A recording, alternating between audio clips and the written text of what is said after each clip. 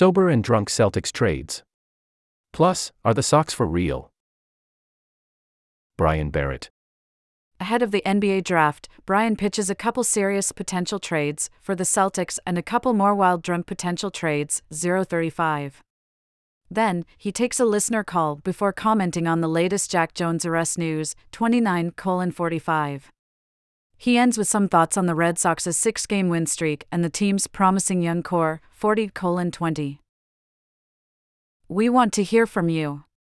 Leave Brian a message on the listener line at 617-396-7172. Or send us your questions for our mailbag at offthepike@gmail.com, mail to offthepike@gmail.com. The Ringer is committed to responsible gaming.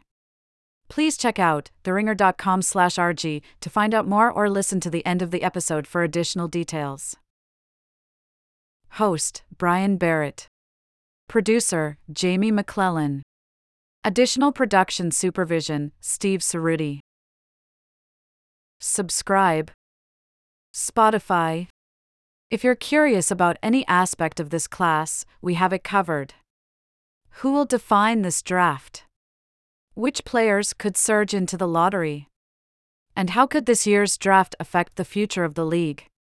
Find out by returning here often.